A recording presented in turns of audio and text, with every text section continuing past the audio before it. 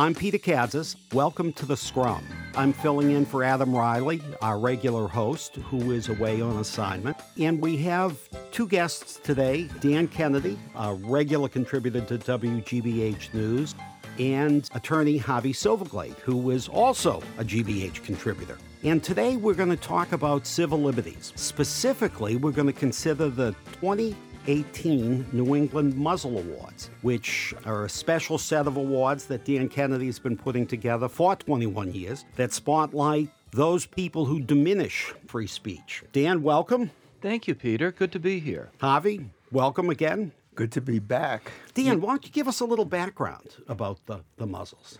Well, the first Muzzle Awards appeared in the Boston Phoenix and the other Phoenix newspapers in 1998. And what we do is every 4th of July or thereabouts, we try to single out 10 outrages against free speech and civil liberties in New England. And it's sad to say, we've never had any problem filling up those 10 slots. No, we haven't. In my experience working with both of you and editing these, sometimes, some years, we've had massive lists that we had trouble paring down. I track them throughout the year, and Peter, as you know, sometimes if you say, well, this one leaves me a little cold, I'll say, well, I've got 6 more we can look at. In Harvey, your contribution, you pay special attention to free speech outrages on New England campuses. Right, and the places where there's supposed to be the most free speech, which frequently have the least. I find the irony just too delicious. Well, let's dive in. Your number one muzzle, Boston Police Commissioner Bill Evans. Now, a lot of people might be surprised at that, but there's a big but here. There is a big but here, and this isn't his first Muzzle Award, by the way. I think being commissioner of the Boston Police Department kind of earns you sort of a muzzle every year anyway, just because of the nature of the job.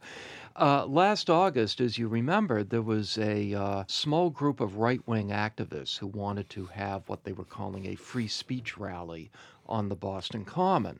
And there had been a few of these, and they really had been very small affairs that didn't amount to a whole lot. But the one in August ended up taking place a week after the terrible situation in Charlottesville, Virginia, where a group of white supremacists came out and protested, and a young woman was killed. And then to compound things, President Trump came out and said there were many fine people on both sides, meaning the protesters and the white supremacists. So let me passions were at a boil. Passions were at a boil, but where does Bill Evans come into the story? Well, the problem is this. The press and the public were not able to get anywhere near the Parkman Bandstand where the right-wing speakers were doing their thing. And they had come with very inadequate sound amplification material. And Evans ended up saying, it's really on them. If nobody could hear them, that's really their fault. And I think that's fine as far as it goes. But then he added, I don't have the exact quote in front of me, but why don't you read it, Peter? It's right in front of you. We had a job to do. We did a great job, and I'm not going to listen to people who come in here and want to talk about hate. And you know what? If they didn't get in, that's a good thing, because their message isn't what we want to hear. Bingo. That's what won him the Muzzle Award. And unfortunately, it played right into this sense that some people had that Commissioner Evans and the Boston Police really didn't want these activist message to get out. So by putting that into words, I think it really played into some of the concerns that people had about what some of the rules the police had put in place were really all about.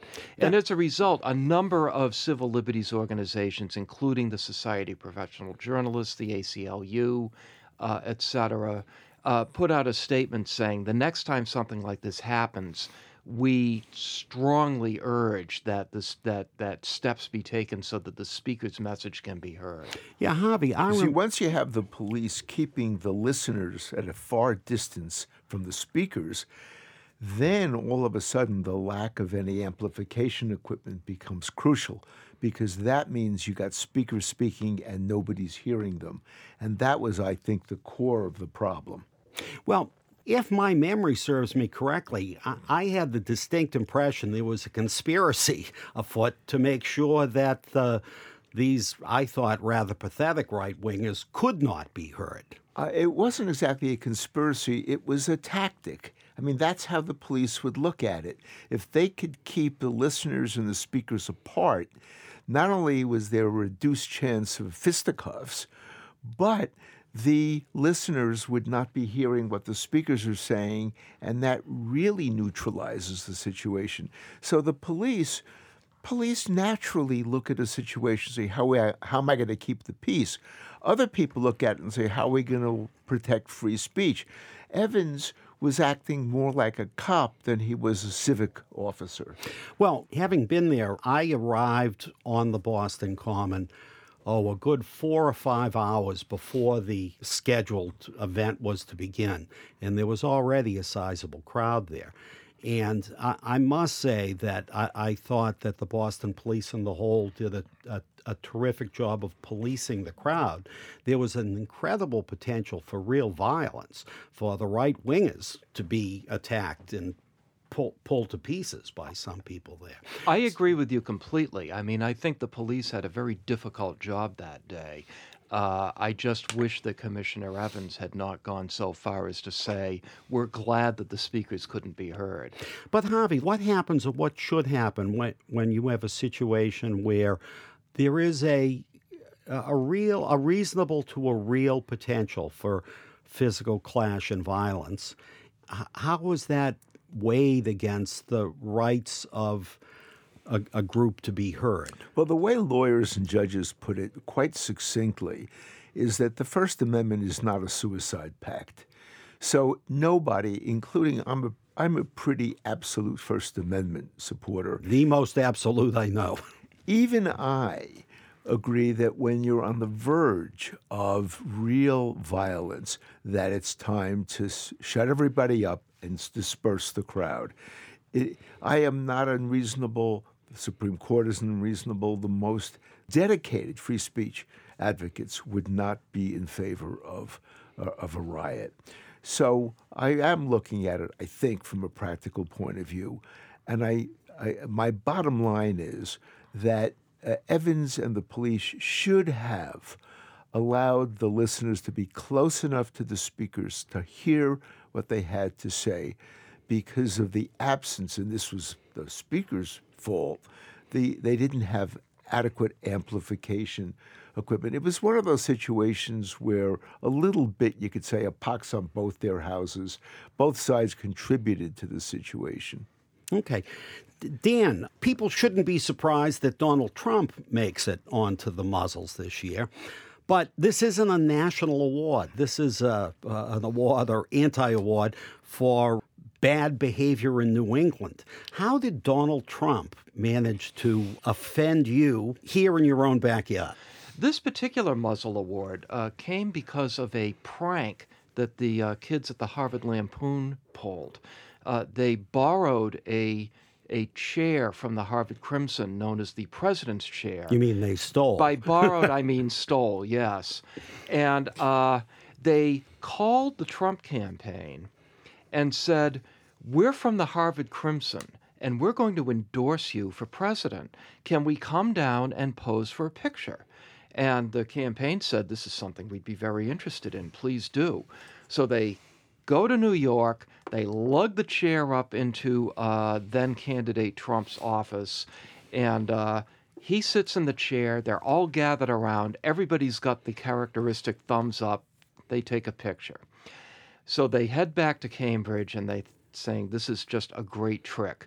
Somehow, the Trump campaign figured out that they had been punked, and Michael Cohen, Donald Trump's personal lawyer, since indicted, gets on the phone to one of the Harvard Lampoon kids and threatens him with expulsion.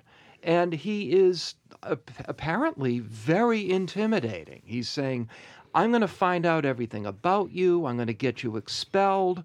I want you to send me your Harvard student ID. The kid later said he was so terrified that he sent him his ID. He was afraid that Cohen was going to show up at Harvard looking for looking for violence if he didn't do that.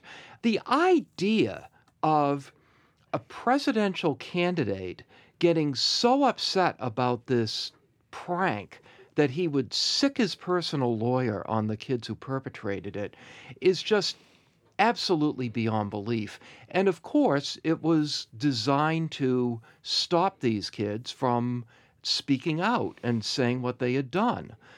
Fortunately, they went ahead and did it anyway. The Harvard Crimson, I guess they got their chair back because they did a nice story on it and ran the picture. Well, there is, for those listeners who may not be aware, a long-time rivalry between the Daily Crimson newspaper and the Harvard Lampoon, which the Crimson calls a club which occasionally puts out a newspaper. Yeah.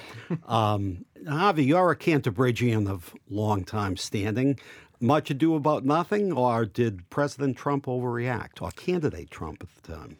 Well, there's no question in my mind that this was a huge overreaction, but this is a very thin-skinned guy, remember.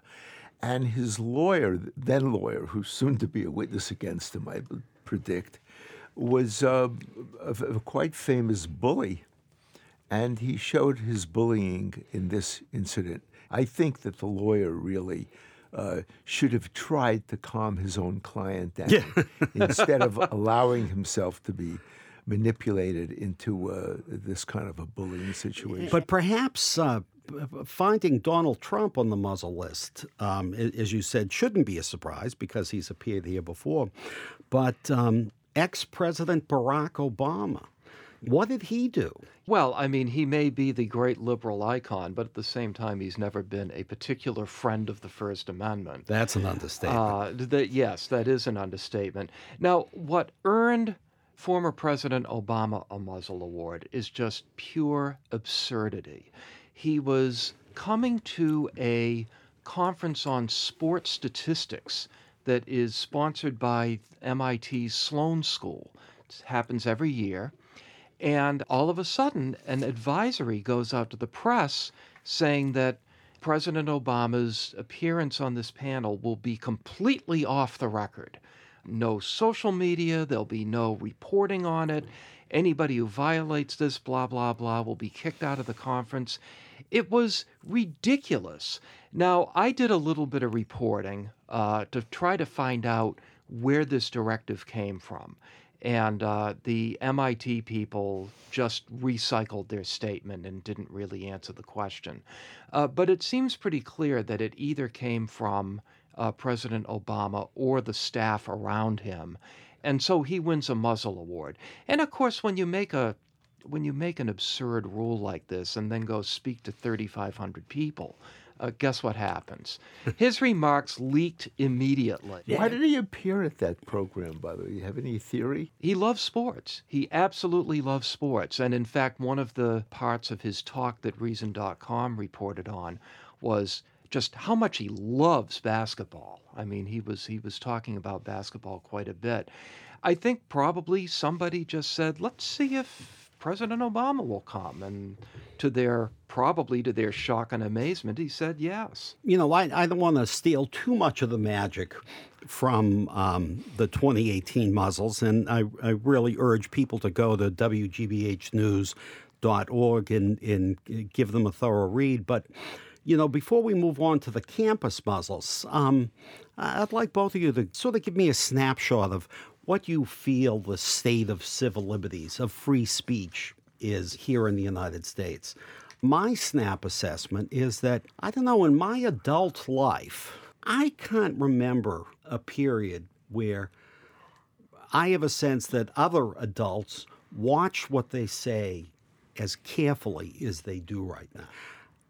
We're mighty touchy these days. How does that spill over into the marketplace of ideas? Well, you know, there is a gap between what's going on in society and what may be going on in the courts.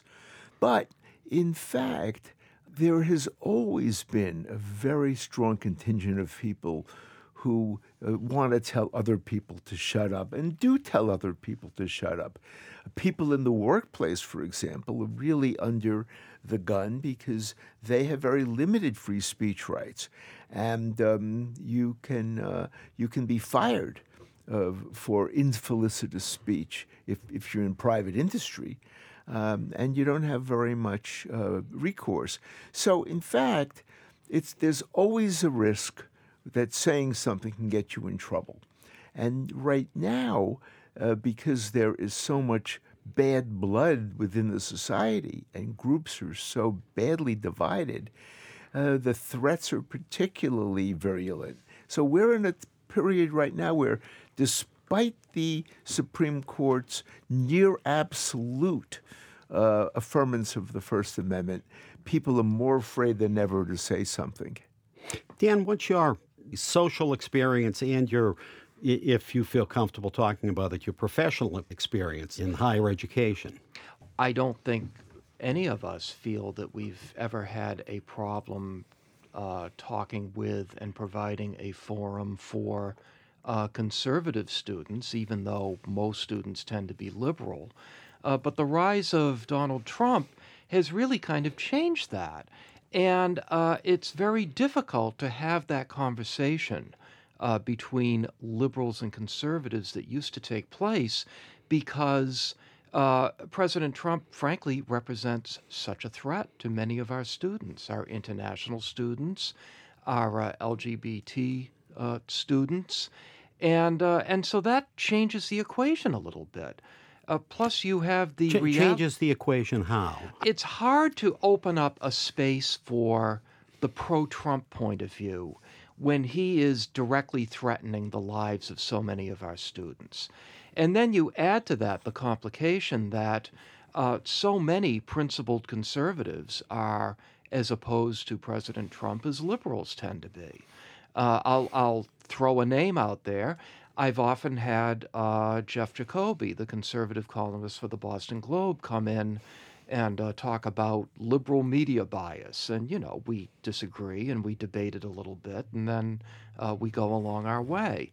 Well, the last time I brought Jeff in to talk to my students, he detests President Trump as much as anybody.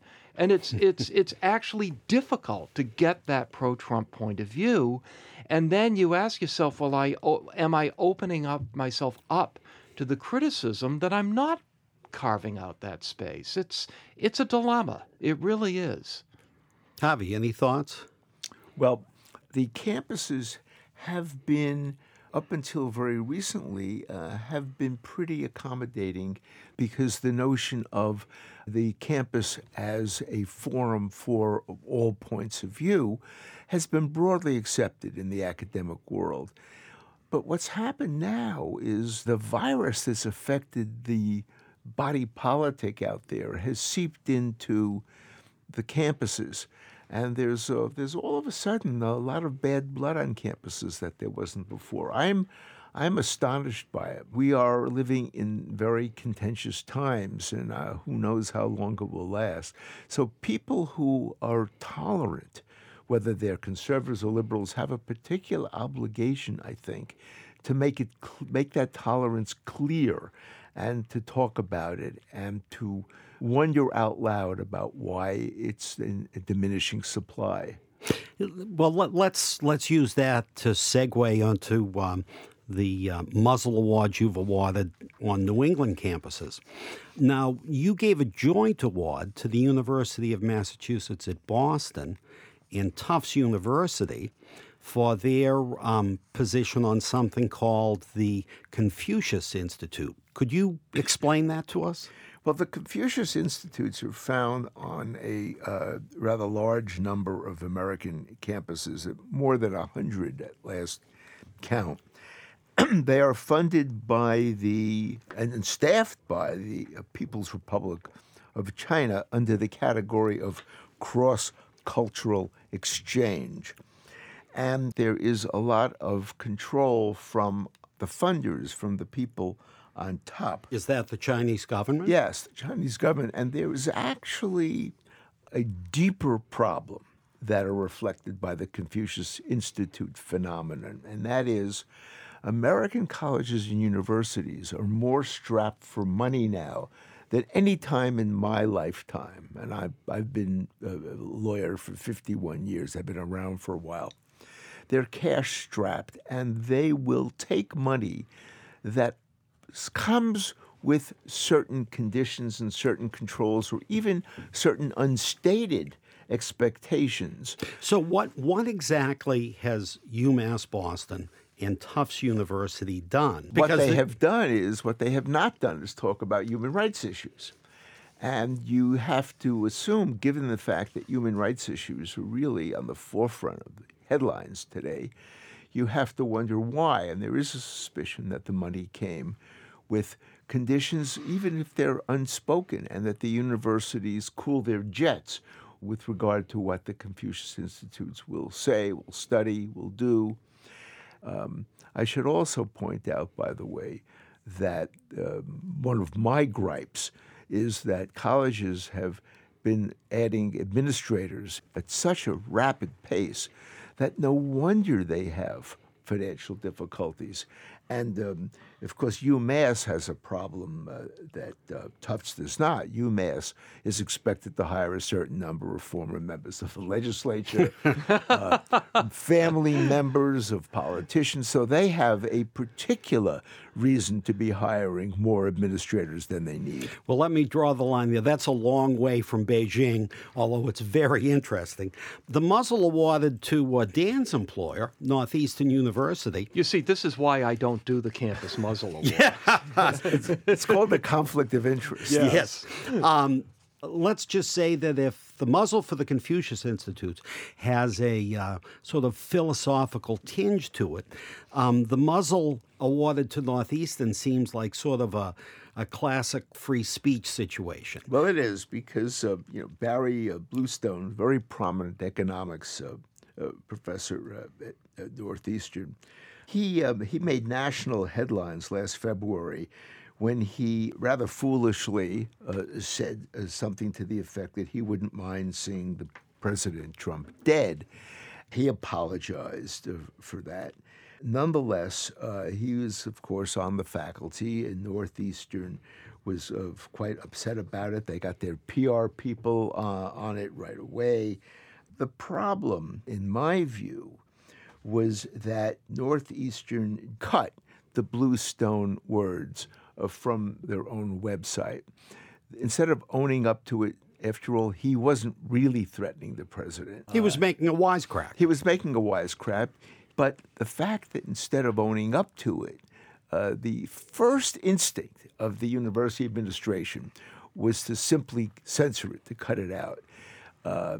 It's a very bad way of reacting to crises, because they scrubbed the video from YouTube. I mean, they really went out of their way before they finally realized in this country you really can't scrub too well, because it will get out, and then your scrubbing will make everything twice as bad. What was Bluestone, what was Barry's own reaction to their scrubbing of the video? He was upset about it. And I think he realized that having said something foolish, it was not going to be scrubbed from memory. It was not going to be scrubbed from the public sphere. It looked bad for him and for the university. And I also think most people react. They said, well, he said something he shouldn't. He took it back. That was the intelligent thing to do. After all, think about it. Everybody listening can think back and say, this very similar thing happened. Let me ask you both. The rise of the internet, or the dominance of digital communication, how has that changed our perception of free speech? What do you think, Dan? It's interesting. I mean, last year when we did the Muzzle Awards, there was a muzzle handed out to YouTube and another handed out to Instagram. So it's very definitely Good point. on the horizon. It just didn't come up as a Muzzle Award this year. I think one of the problems that we see today is that people will say something intemperate on Facebook or Twitter, usually Twitter, because even though Twitter isn't as important as Facebook, it's more open than Facebook. And it might be something that the person who said it would have liked to take back. And it just unleashes this horde and this horrendous counterattack that will go on for days. And it really does lead, I think, to people thinking 2 or 3 times before they give voice to what is rattling around inside their head. Now, a lot of times maybe it's not bad to think 2 or 3 times before you say this incredibly stupid thing. But at the same time, it does have a chilling effect on what we might want to say. See, my own theory is that the rise of digital culture has made it so easy for so many of us to say so much all the time, and we don't all have that much that's worth saying. That's what people keep telling me, and they're right. It's incredibly easy to get a message to hundreds of thousands of millions of people. Witness President Donald Trump. His ability to communicate directly to the world in a matter of seconds, misspellings and all, has redefined the presidency. It really has. But on the other hand, communications have also become much easier for people without the enormous power and without the enormous facilities available to the President of the United States. So a lot of voices get magnified. As you know, it was not too long ago, Peter, whereas if you said something and wasn't reported in a print newspaper, it's as if you didn't say it. Correct. You don't have that situation anymore. There's an ocean of these statements out there, not all of which were meant, and many of which a person would pull back if they could, but guess what? They can't. Yeah. Well, that seems like a natural place for us to wrap up. I want to thank our guest, Dan Kennedy, a WGBH News contributor and associate professor Yes. at Northeastern University of Journalism. Harvey Silverglate, a distinguished lawyer, another longtime contributor to WGBH, and also both my former colleagues from the late, great Boston Phoenix. So thank you very much for coming, and we'll do this again, I hope, next year for the 22nd Muzzle Awards. You think there'll be suppression of speech in the next 12 months, really? I've already got one on my list. Come on. What is it? The roadblock that ICE set up on I-95 in Maine last week. I thought of rolling it into the introduction of this year's Muzzle Awards, but I said, let's see what develops. It might be a full muzzle next year. I'll tell you a prediction, and I won't go into it. I think ICE might be good for more than one next year. Anyway, again, thank you for listening to The Scrum. We are a production of WGBH News. Thank you, and we'll be back.